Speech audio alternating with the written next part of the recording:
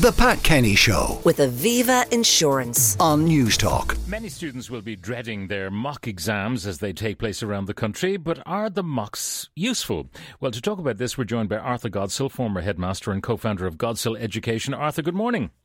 Good morning. Are they useful or not? Well, I don't think so. I think I'd probably ban them if I had my way. I'll give the arguments for. It's a dress rehearsal for the real thing. You go in, you don't know what's on the paper. You've got a fixed amount of time. You've got to learn how to pace yourself. So there's nothing really at stake except maybe a bit of a revelation about your own abilities, but it will be a useful dress rehearsal. What say you? Yes, well, the dress rehearsal aspect can be achieved in a different way, actually. But if you just take, first of all, the reasons why I would think that in their current form they should not exist. First of all, the courses are generally not complete. Some are, some aren't. Many schools use commercially produced papers, which may have to be personalised to take account of the different levels of course completion by individual classes. They're generally marked harder. In all my experience, students would improve by at least 20% by the actual real examination. No study time is given in advance unless you take the half term. Some schools have their mocks after half term. I think it can be very demotivating for students. The vast majority of students are motivated by positive feedback.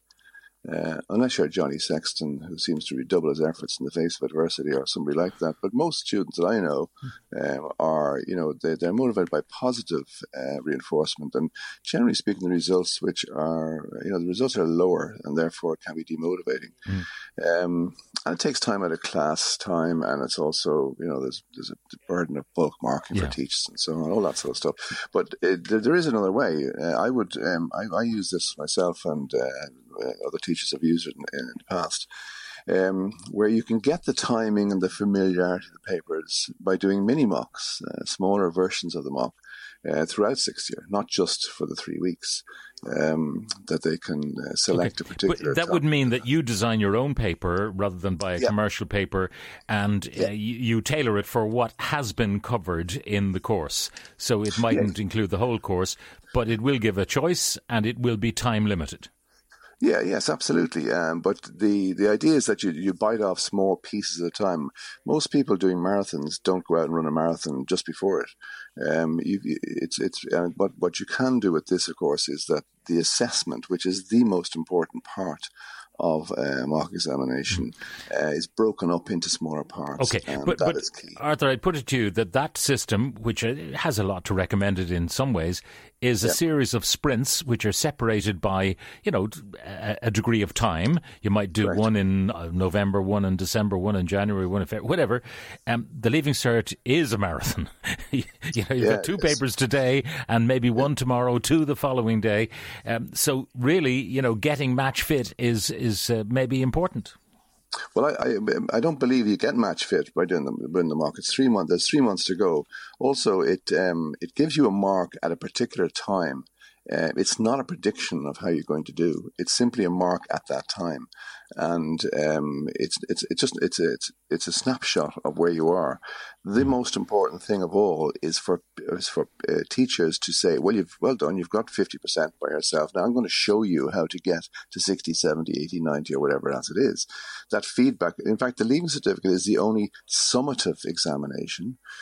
Every other assessment before that is formative. It's the idea is that, we now can use the results of your assessment to help you improve, whereas the Leaving Certificate, that's what you get. There's nothing after that. But then why would not the deficits revealed by the mocks be used in that formative way by the teachers? Sure. Okay, well, deficits are only revealed when students have studied properly for the examinations.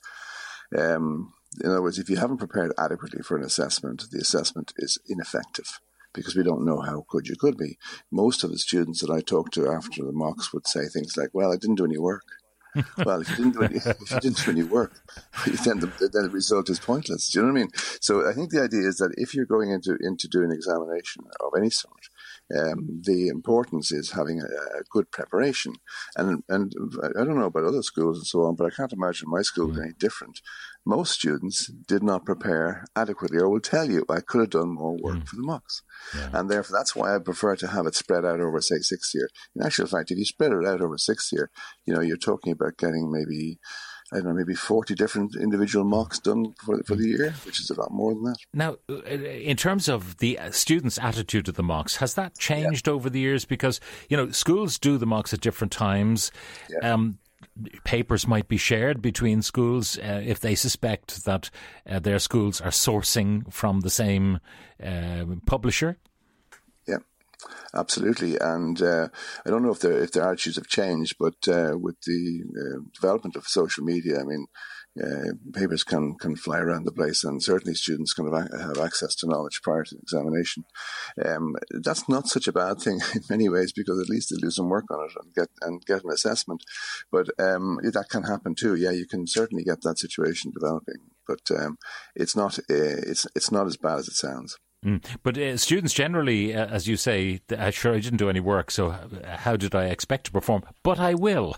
I'll put the head down. I know. Well, that's my point, you see. My point is that if you can provide students with an environment where they can be shown how to achieve a higher grade than they thought they might have got by excellent feedback and showing them by bit, that is self-motivating, and they want more of it. So the whole point is that positive reinforcement is really important for students.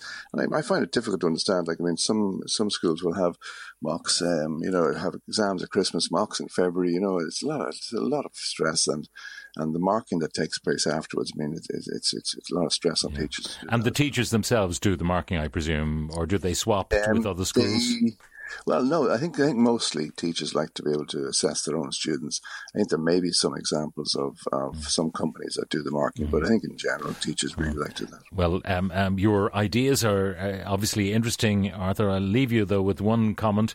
Mocks saved me from failing the Leaving Cert. I failed maths in the mocks, got a proverbial kick in the backside, and went on to get the mark I needed in the real thing and was able to go to college. Until the failed mocks was writ large, I thought I was doing fine. So. Yeah, he must be Johnny Sexton, is he? All right. Arthur, thank you very much for joining us. Arthur Godsil, former headmaster and co-founder of Godsil Education. The Pat Kenny Show with Aviva Insurance. Weekdays at 9 a.m. on News Talk.